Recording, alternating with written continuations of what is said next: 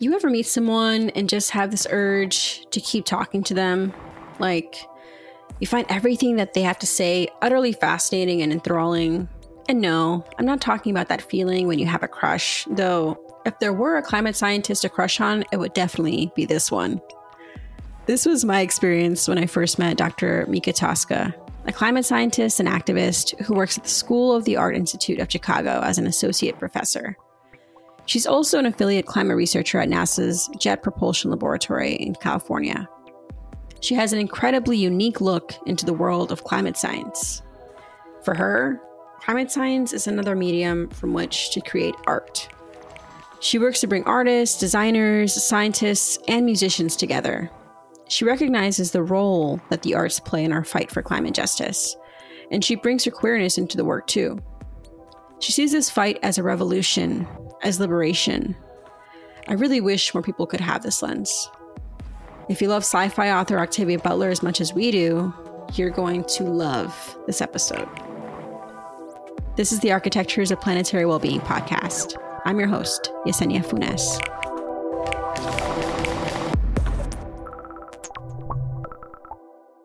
Hello, everyone. We're here today with Dr. Mika Tosca, who is a climate scientist, a humanist, and an activist. She is an associate professor at the School of the Art Institute of Chicago and an affiliate climate researcher at the Jet Propulsion Lab in Southern California.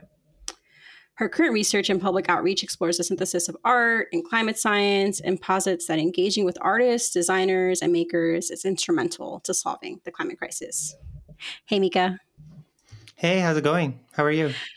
It's going all right. It is a Monday. It is definitely a Monday. Mika, I wanted to just open up the space for you to introduce yourself and maybe fill in any gaps that I might have missed when introducing you. Oh, sure. Yes, I mean, you kind of covered all the big ticket items, but I guess I'll just describe a little bit about what a climate scientist is doing at an art school. So I am a climate scientist. I have a PhD from UC Irvine in Earth System Science, which I got in 2012. And for a while, I was working full time at the Jet Propulsion Lab as a researcher, and I really got kind of jaded and cynical by just the way that scientific genesis of scientific knowledge was happening there. And so I started applying and looking around for jobs where I could teach. And I stumbled on this really great opportunity at the School of the Art Institute of Chicago, which is an art school. We teach mainly students, undergraduate students, how to be fine artists. They all get a BFA or a BA in art education. And so as a climate scientist, my job is to teach science to art students. And so they have to take 25% of their courses in sort of academics in the liberal arts. And so science counts as one of those. And so I'm, one of the required classes. But since coming to SAIC and working with art students, I've really expanded my own scientific research and my own scientific practice to think about ways that art and science can sort of collaborate and synthesize as we try to sort of solve the climate crisis. So that's what a climate scientist is doing at the Art Institute. Yeah. So cool. I feel like you have one of those jobs that I imagine is a dream job for many folks in this space. Oh, it's definitely, I'm not complaining. It feels really fitting that this is a podcast on architecture. And I think, for myself, as someone who's still very new to the world of architecture, I think of architecture as a form of art, as a sort of art medium. I'm curious to hear your thoughts, Mika, on the role that art and architecture together play in solving the climate crisis. Yeah, well, architecture, is definitely considered an art. We have a department at the school that's, architecture and designed objects and I forget what the other letters stand for, but it's a big, long acronym. So architecture is definitely considered an art. And we have a lot of architects who are training at the school. So you're right with that for sure. More broadly, the role that art and architecture can play, I mean, there are many roles, right? So I think there are some really didactic roles that art and architecture can play. For example, how do we communicate very complicated concepts related to climate change and, scientific components of the Anthropocene, that sort of thing. We can use art as a way of sort of simplifying or better communicating these really complicated concepts. But I also think there's a role for art that kind of goes beyond that's a little bit more abstracted, ways that art can inspire us or sort of pique our imaginations, to think about ways that we can solve the climate crisis that are maybe a bit more out of the box. I know that's a bit cliche to say out of the box, but just like sort of out of the box thinking, like how can we be inspired in different ways by the things that we're seeing and the artistic mediums that we're experiencing. Octavia Butler, who is a really well-known speculative fiction Afrofuturist writer. She writes a lot about sort of post-environmental crisis worlds and how we build societies. And she often says that science fiction, which I guess could be kind of more broadly applied to the world of art and architecture, science fiction isn't just about sort of talking about the problems of the world, but also about solving the problems of the world. And so that really guides the way I think about these things. So thinking about the role that architecture specifically can play when we think about solutions to the climate crisis, I think architecture can be really integral as we think about solutions. Specifically, green architecture, sustainable architecture, architecture that is socially sort of responsible, and assumes the responsibility that I think it plays in our society. Because architecture is more than just like, what the building looks like or what the inside of the building looks like, but it's also how you interact with the space, how the space interacts with its own environment, and all of these types of things. So, I'm moving into some new work that kind of centers this idea of solar punk, and solar punk is really important when we think about architecture specifically, because it's like, how can we combine, human technological ingenuity with the natural world in a way that, ensures that we have a really positive future. Yeah.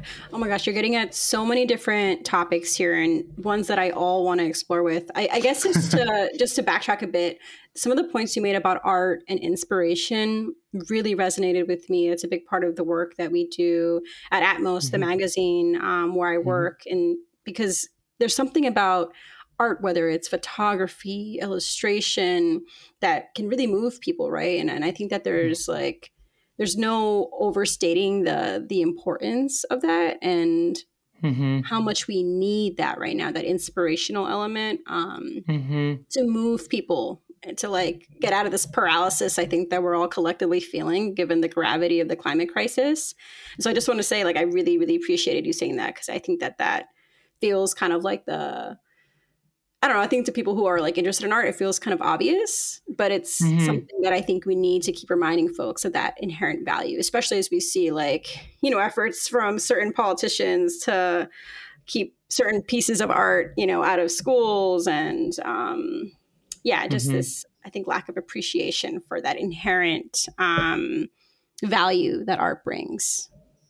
Yeah, it's like, I often say, if we want to build the future that we need and deserve, we have to imagine it first. And what better to help us imagine that future than art? I mean, art really, reaches us as humans in ways that other mediums, other disciplines, even science itself doesn't reach us, right? So art can really reach us in really important and interesting and unique ways. And like you said, we're sort of surrounded by this apocalypse narrative. In the media, it's framed as this sort of like end of the world, right? There's just so much despair and everything is horrible. And while that might be true, while things are not looking great necessarily in terms of climate change, there's always hope. There has to be hope, right? We're still here. We're still living. We're building worlds. We're, existing within those worlds. And so we are going to get to the next world. And so let's make sure that next world is a good one, that we address this crisis in the right way. And I think sometimes the framing of it as an apocalypse is almost intentional, and it sort of intentionally closes those doors, and it closes us off to thinking about, ways that we can actually approach this problem. So, Mika, you touched on a lot of interesting elements here around the world we need to build. And you talked about solar punk as well a little earlier. And, for those who aren't familiar, can you just describe and define what solar punk is? It's something that I'm actually quite interested in. And we've been talking about writing about it a bit here at Amos, but curious how you would sort of define and describe the solar punk.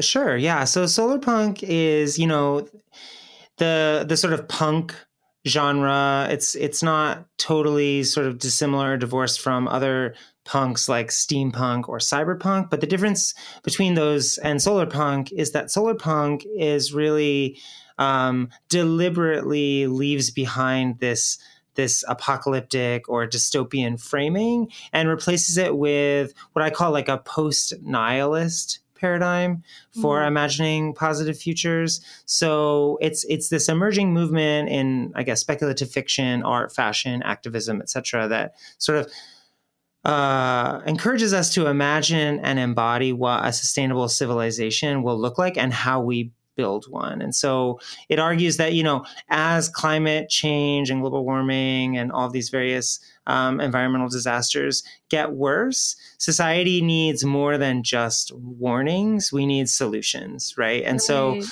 the punk in the name sort of comes from this idea that we should be centering the voices and the contributions of those who are typically and have largely been excluded from the status quo, like artists, for example, also queer people. I'm a queer person. And so it's like artists, queer people, Black and Indigenous thinkers, etc. And so it has to exist sort of outside the mainstream, just like other punk genres like steampunk and cyberpunk. But like I said, it doesn't really sort of resign itself to this dystopian future. Though I will note that it doesn't necessarily replace that dystopian future with a utopian one. It just sort of asks of us to demand sort of a radical imagining, bold commitment to change, sort of keeping hope alive, even when it feels like the darkness is sort of closing in on us. It's that kind of energy, that kind of vibe. Yeah. And that the solar in the beginning of the word is also about like the renewable energy, the clean energy future, right? That is so necessary to actually have this positive future. I'd love to hear a little bit about your own project, because I know you have a project, Solar Punk Futures, Imagining Positive Eco Futures with Art. Talk to us about this project and how you see your own work in this realm redesign this response to climate change and the sort of narrative around climate change. Yeah, totally. This is a really exciting project, and actually it's perfect timing because, so a little bit of background, but I've been working with a young undergraduate artist on this project, and he approached me at the end of the spring semester and was just like, I want to do something about this. I'm 22 years old. I feel a lot of anxiety and despair about climate change. Like I'm a painter. I want to explore this idea of solar punk, but he specifically said that he wants to make the idea of solar punk not cringe, which I just love because Gen Z kids like that, everything is cringe, So I don't know what makes solar punk cringe to a Gen Z, but I don't think it's cringe. I think it's amazing. But he was really into this like idea of like, hey, Mika, I want to work with you and I want to like think about solar punk, but I want to think about it in this like really abstracted sort of like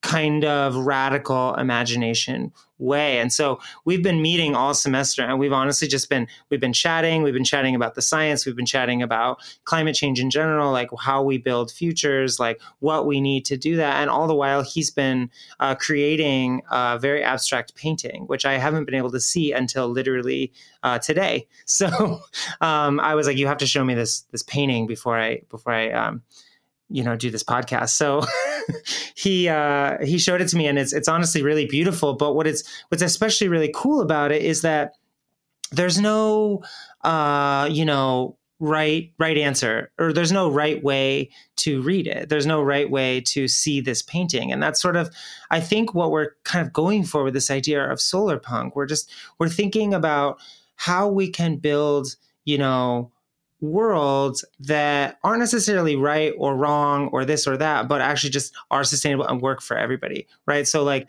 how can we get people thinking about hope amidst darkness, right? About the earth and all of the sort of bounties that nature and our natural world give to us that we sort of, discard or throw away or abuse or over extract or whatever it is we do. It's like, how can we, it sounds really corny. I'm a millennial, so I guess I'm allowed to be corny and cringe.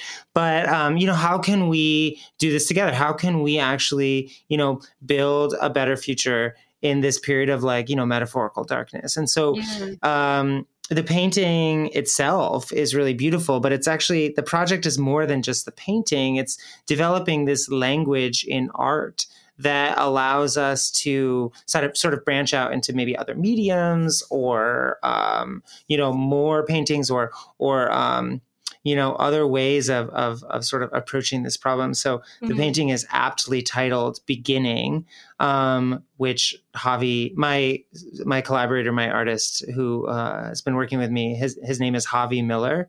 And so he titled it Beginning. Yeah, yes, sorry. And I'm looking at this because you must have uploaded this onto your website quite rapidly.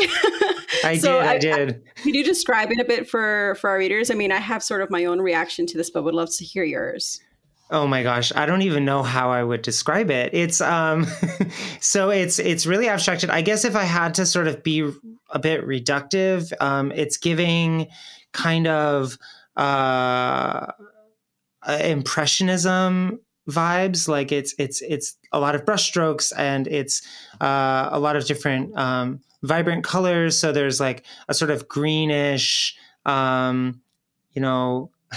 it's greenish at the bottom. There's some reddish and orange kind of interspersed without, and then some bluish in the upper right corner. It's actually really difficult to describe, which I think is somewhat the point. I've been asking different scientists actually who see this painting to give me some of their reactions, and it's really interesting because some are really kind of broad, like warmth and colorful and hopeful, and others are like really specific, like it's Chicago in the fall, or it's a satellite image of a forest fire, or so just stuff that's just really kind of it's so different. It runs the gamut, right? And I think that's the point. It's like what this painting can do. It's just a small little piece of the puzzle, and the way this painting like allows our imaginations to run wild. It's like something that we can apply to the broader conversation about solar punk, and more broadly, sort of how we're going to do this. Like, what are we going to do to get to the next world? Definitely. When I look at this painting, I almost sort of have this like space on Earth feeling, like that little, there's this sort of blue galaxial type thing happening in the top right that almost feels very, like it feels very celestial to me. And yet it also feels very earthly by like the greens and the reds. But then I had another thought about, forest fires. You could mention that. That's the other sort of like reaction I had. I'm like, is this a forest on fire? Which I think is just the beauty of art is, as you mentioned, like we all have our own interpretations and reactions to it. But it doesn't feel scary. It doesn't give me like a scared or frightened feeling. It does make me feel kind of warm. Even when I imagine this might be like a forest fire, it doesn't feel alarming. Yeah, it's kind of like I asked a friend of mine too, who is not a scientist but is more of an artist, and I asked him to explain it, and he said it's water, earth, fire, and air. Long ago, the four nations lived in harmony. Then everything changed when the fire nation attacked, but the earth nation is the site of resistance. And then he went on to say, like, it's also giving the release of 8 billion souls from their flesh prisons into the inevitable and ethereal plane of eternity. So it's just, it's doing a lot for a lot of different people, which was the point. Would love to hear a little bit about how Octavia Butler has inspired your work, specifically this Parable of the Sower series that I know many of us in this political era that we're in have been quite attracted to. And you've mentioned her earlier, so just really keen on hearing sort of that connection you have with her work. Yeah, so it's interesting. Parable of the Sower, if for those who have not read it, is kind of like creepy in how similar it is to our current time. It's of course this speculative fiction about a world, a post sort of environmental disaster world where we're rebuilding society. The main character, there's a lot of sort of religious undertones, but the religion is one that's, guided by and sort of in tune with the earth and the natural world, that sort of thing. And this particular quote has always stuck out for me because it's like, the world is full of painful stories, climate change, apocalypse, like social injustices, environmental injustices, right? And sometimes it seems as though there aren't any other kind. And yet, and I think we all do this, I found myself thinking how beautiful that glint of water was through the trees. Despite all of these sort of horrors, we keep going, right? We lead our, our tribe, our people, our whatever it is on, so that we can maybe someday get a glimpse of the glint of water. And so it's that glimpse of the glint of water that I'm really kind of going for. I also really love how, oh, sorry, were you going to say something? No. I was just responding to you. Okay. Yeah. So I think sometimes, another thing that Octavia Butler does that I just really, really love is things are never sort of black and white for her. I guess pun intended, but it's very much, it's very much like a lot of gray areas. So another book of hers that really inspires me that almost you wouldn't expect when it comes to sort of climate change and this whole like sort of line of thinking is Dawn. I don't know if you've ever read Dawn or the series of Dawn. No, I've only read Kindred and then the Parable series. Okay, I highly recommend Dawn and the ones that come after it, Adulthood Rights and Imago. That's the series. And it's a bit different, right? It's like, just to give not to ruin the story for anyone, but just to give a brief synopsis, it's basically like humanity essentially pushed itself to the brink of extinction through various environmental disasters, nuclear war, climate change, etc. And this sort of alien race came and saved us from ourselves. But in the process of saving us from ourselves, they created a hybrid sort of species that was both human and this alien species. And there's so much gray area. Like, is that helping us or is it controlling us?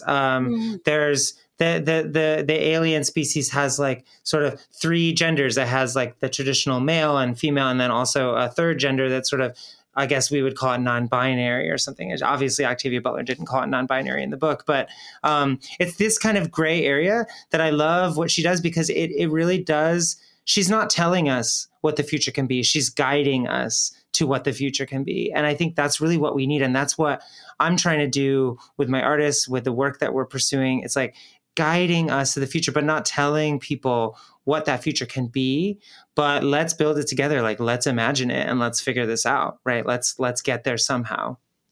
Yeah. And also just like bringing together different perspectives and viewpoints, right? Like the sort of like blending of this and that to sort of create that nuance, to create that gray area, as you worded it.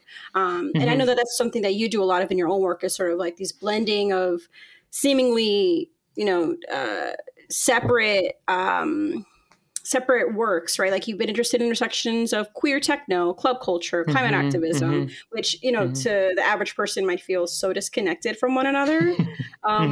I'd love to just hear you talk about the importance of, focusing on these queer spaces, focusing on music in your research practice, and also just Mhm. like what have you found throughout your research on this topic?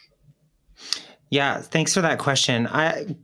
Bringing the queer angle into this is it's a relatively new direction that I'm going, but it's so important to me. I as a queer person, right, as a trans woman who has existed in queer spaces for most of my adult and just honestly my whole life. It's so important that I incorporate the perspective of queer people. I like to say that as queer folks, and especially as like a trans person, my sort of proximity to revolution, if you want to call it that, Mhm. is pretty like I'm pretty proximal to this idea of revolution and sort of radical liberation, if you want to call it that. And so I often think of solutions to the climate crisis, to various environmental disasters, as a sort of liberation of the environment, right? Like it's a liberation of the natural world. And can we draw on experiences from queer liberation and queer resistance movements as we set out to think about how we respond to climate change? Like are there perspectives and angles that come from queer existence and queer being and belonging, that we can bring to the conversation about climate change. And so to that end, there was a really cool opportunity this summer where a friend of mine was organizing a speaker series for that was happening at this like 4-day rave in the forest that I go to every year. This queer rave in the forest where there's techno music, there's house music, there's yoga, there's and then there's these talks. And so I gave a talk on this, and I engaged with a lot of the folks there. We went on some nature hikes, and we talked about all these different problems. And it was just really important for me to bring this work and my own experience as a climate scientist into this sort of unconventional space to see what type of ideas it could generate. And it really was a site of a lot of genesis. I've got a lot of DJs and techno aficionados and others who are, now we're chatting and we're talking and we're hoping to put together some kind of, let's call it a musical experience. Let's not call it necessarily a rave, although the idea would be sort of this, sonic experience where we're thinking about climate change with our music. During the pandemic, we were hoping to kind of start this during the pandemic, but then of course, the pandemic kind of closed down a lot of in-person things. And so we ended up doing a really cool panel that we brought in some DJs who created these mixes for us that were inspired by climate change. They have lots of sort of sounds that come or are drawn from nature, natural sounding things, or just music, that for whatever reason is inspired by or has some link to climate change and the climate crisis. So this is definitely something we're still pursuing. I would really love to put together this, this like sonic experience. And I'm hoping more DJs and other folks who are interested in this get in touch with me so that we can figure out, what the next steps with this are. Because so far what I've done has gotten a lot of really positive reactions. And so I want to keep that going. It seems like especially the queer techno club house scene is really interested in being a part of this conversation.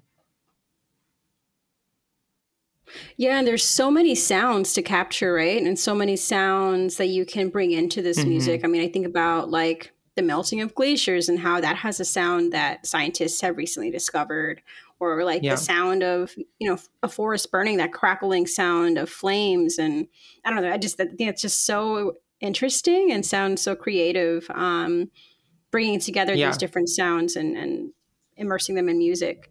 I know that this is also something you've been working on with your students, right? Exploring the Mm-hmm. ways that sound, sonification, techno music can all communicate and address the climate crisis. Can you share a little bit Mm-hmm. about the projects that you've been doing with your students? Yeah, I mean, there's a really cool project which you can access on my webpage, which is called Plastic City. A student of Yes. mine, Eli is this really talented, electronic music producer. And they made a really cool sort of multimedia thing. There's a zine, there's a website, and then there's a whole album. And there's several sort of music videos that you can watch on YouTube as part of this album. And the whole album, I think it's called In Water. And it's about this idea that in the future, maybe because of all the plastic in the oceans, we make our cities out of plastic and they're floating in the ocean.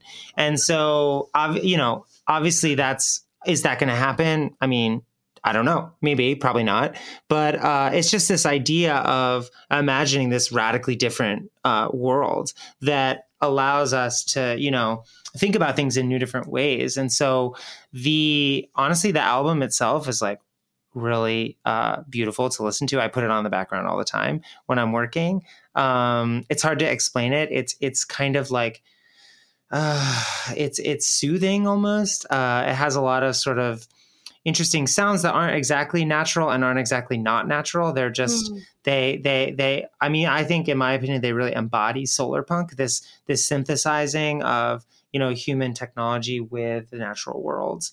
And so that project is super cool. There's also another project that I worked on with a student of mine where he took Jimi Hendrix's version of the Star Spangled Banner from 1969 Woodstock and superimposed onto it a sinusoidal curve in the sound that is derived from, let me see if I can get this right. It's derived from a Fourier transform of the carbon dioxide emissions into the atmosphere. So as the song goes along, it becomes louder and more dysphonic, right? As the carbon emissions increase.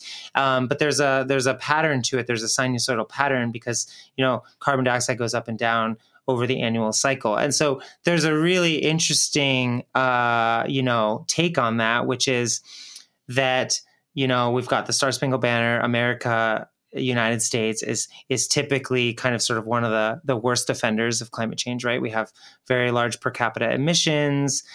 We've notoriously withdrawn ourselves from 2 climate treaties, the Kyoto Protocol and the Paris Agreement. And then, there's something about, Jimi Hendrix, a Black man playing this 50 years ago, at this countercultural type event. And there's just a lot of symbolism, which, I love symbolism. And then the math and the science put on top of it. It's just a really beautiful project. Definitely. And symbolism, I feel, is just such a powerful tool within art that, again, sort of elicits some of that inspiration and curiosity and empathy and emotion at large that we need people to feel right this moment and to feel compelled to react to this moment, and music as an avenue to do that. This feels right. And we actually have a little bit of that audio to share with you all today. Let's check it out. I think that throughout your work, Mika, it seems that collaboration is a major theme, whether that's with students, whether that's with musicians and these, DJs and these techno artists. Why is it important for us to work with one another, especially within the climate movement, especially given the urgency of the climate crisis? Yeah, this is such a great question, actually. And it kind of brings us back to more of the design side of the art and design and conversation. And it just to be really brief about it, I did this really cool project with a designer where we redesigned this scientific database with some data that I had worked on when I was still full-time at JPL. And during that redesign process, I learned a lot about not only the design process and the methodology that people use to create designed objects, but also just the idea of collaboration. So I think I'm in an interdisciplinary field as a climate scientist, right? Earth science, we need atmospheric physicists, we need oceanographers, we need ecologists, we need people who look at rocks, geologists, sorry. And we need all these things, and we need to sort of know how to talk to each other. But I do think sometimes the amount of collaboration that scientists think we do is a bit overstated. And I say this because when I actually started working with designers and artists and others, I learned that what I was doing before it wasn't real collaboration. It was sort of collaboration, but it wasn't this sort of radically interdisciplinary approach, right? And something I learned above all else is that designers, at least, and artists especially, unlike scientists necessarily, designers are really interested in what people think about their work. Obviously, I mean, you're usually designing something for a stakeholder, right? And I think of science in much of the same way, like, except that scientists don't often spend much time understanding, empathizing, listening, learning from people, from actual people, from stakeholders, from even each other. There's oftentimes, this genesis of a hypothesis, some scientific, project that we want to pursue, but there's very little like actual collaboration in how that's going to work. Whether it's even, I hate to use this word, but sort of a worthwhile project, whether it's a project that we really should pursue, whether it's a question that anyone even cares about the answer to, in this sort of post-Enlightenment scientific project that we're all engaged in, right? It almost seems sometimes like scientists are just creating scientific knowledge for other scientists. And I like to think that we should be creating scientific knowledge for each other, for the world, right? To make things better. And obviously, as a climate scientist, the problem of climate change is very sort of urgent and pressing. And so perhaps this is more important for that, field or that discipline. But I do think it can be expanded to sort of include all science. I think if we actually talk to each other, if we collaborate, we can generate ideas and ways of knowing, and even knowledge itself that we might not have sort of generated if we hadn't done that collaboration.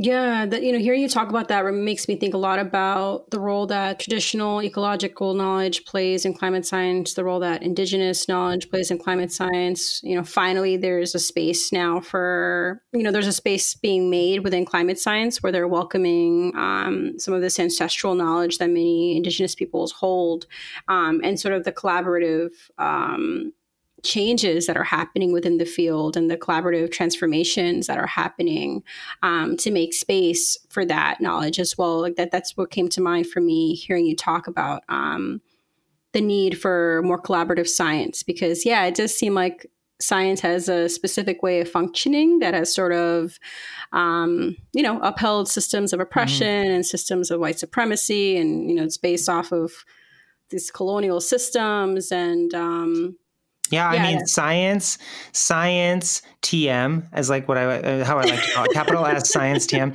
It's very colonial. It's a colonial project, honestly. And I don't think that means it's beyond saving or making better. But definitely. I think it, like you said, we need to acknowledge that. And like, especially sort of indigenous activists, thinkers, et cetera, have been really the vanguard of environmental justice movements. And I think that, centering that knowledge, that those voices is critical, right? Like, I don't know if I'm allowed to say this, but the film Don't Look Up, I really don't like it. I know it's supposed to be this allegory for climate change, but I feel like it really centers this like white environmentalism that I don't know that it's really, done that much, had that much help. I don't know what the right words are. I don't know that it's helped that much in getting to the next step here, right? Like the point of the movie is like, oh, if we just listen to the scientists, we could solve this. But it's like, I'm not actually sure that that's the case. Like, I think a lot of people are listening to the scientists, but the problem is that science, as it's currently sort of constructed, isn't enough. Actually, it's not enough to get us to what we need to get to. And the only way we can get to that is if we collaborate and listen to each other and actually like draw on the knowledge and experiences of people that are outside of that mainstream sort of discipline, right? That's hence the solar punk idea. Yeah. And that's actually a take that I like. I mean, as someone who enjoyed that movie, Don't Look Up, I really like that angle that you have around. I mean, don't get me wrong. I really like the film. I think the film is funny, and I'm probably going to get in trouble here, but I just don't think it operates as a huge sort of vehicle for, enlightenment on the climate crisis as it thinks it does. 100%. I mean, again, it sort of has that sort of doomist narrative. That's the narrative that it's perpetuating, right? Like, we're all screwed anyway. Here comes the asteroid to kill us all. I totally feel you. I mean, I just felt very seen watching that movie. Like, no one else cares, and I'm just like screaming into the void. But the ending was quite something. Hopefully, it was quite something. Has watched the film, and we're not just spoiling it for the listeners. On that note, Mika, I think that it would be quite beautiful for us to end on an inspirational note. Was hoping that you might have a quote you can share with us today that helps you envision the world you want to see, the world you're hoping to create. I'm hoping this wasn't your quote wasn't the one that I shared earlier from you. Well, I was going to say that is usually the quote that I use as sort of my inspirational quote, but I've got lots of different, quotes that can inspire us. And I also just, have things I can say about this. So I'll start with the quote. It's actually an Ursula K. Le Guin quote from The Dispossessed. And I'll just read it. You cannot buy the revolution. You cannot make the revolution. You can only be the revolution. It is in your spirit or it is nowhere. And so I just want to remind people that this isn't the end of the world. It could be the end of this world, though, which might be okay, right? Because we have this radical and I think revolutionary opportunity to make the next world better, brighter, more equitable. But if we don't first imagine the future that we want, then we will never have the future that we deserve. And in order to get us to that next world, to that future, we must incorporate diverse voices. Beautifully said, Mika. Thank you so much for being with us today and for sharing that really powerful quote. I definitely felt that one. Oh my gosh, thank you so much. This was honestly such a joy, such an honor. I love talking to you. This was great. I love talking to you too. I hope we talk again soon. Me too. We're going to save the world. We're going to do it. Architectures of Planetary Wellbeing is a podcast of Revisions, a media initiative supported by ReArc Institute, a philanthropic organization committed to supporting architectures of planetary well-being. For more information on ReArc, please visit www.rearc.institute. This season is hosted by Yesenia Funes. For more information on her work, you can follow her online at YesFun, YESSFUN, and her work, The Front Lines, at Atmos Magazine. This podcast is produced by Mina Kwan and Andy Christians. Music by In Atlas.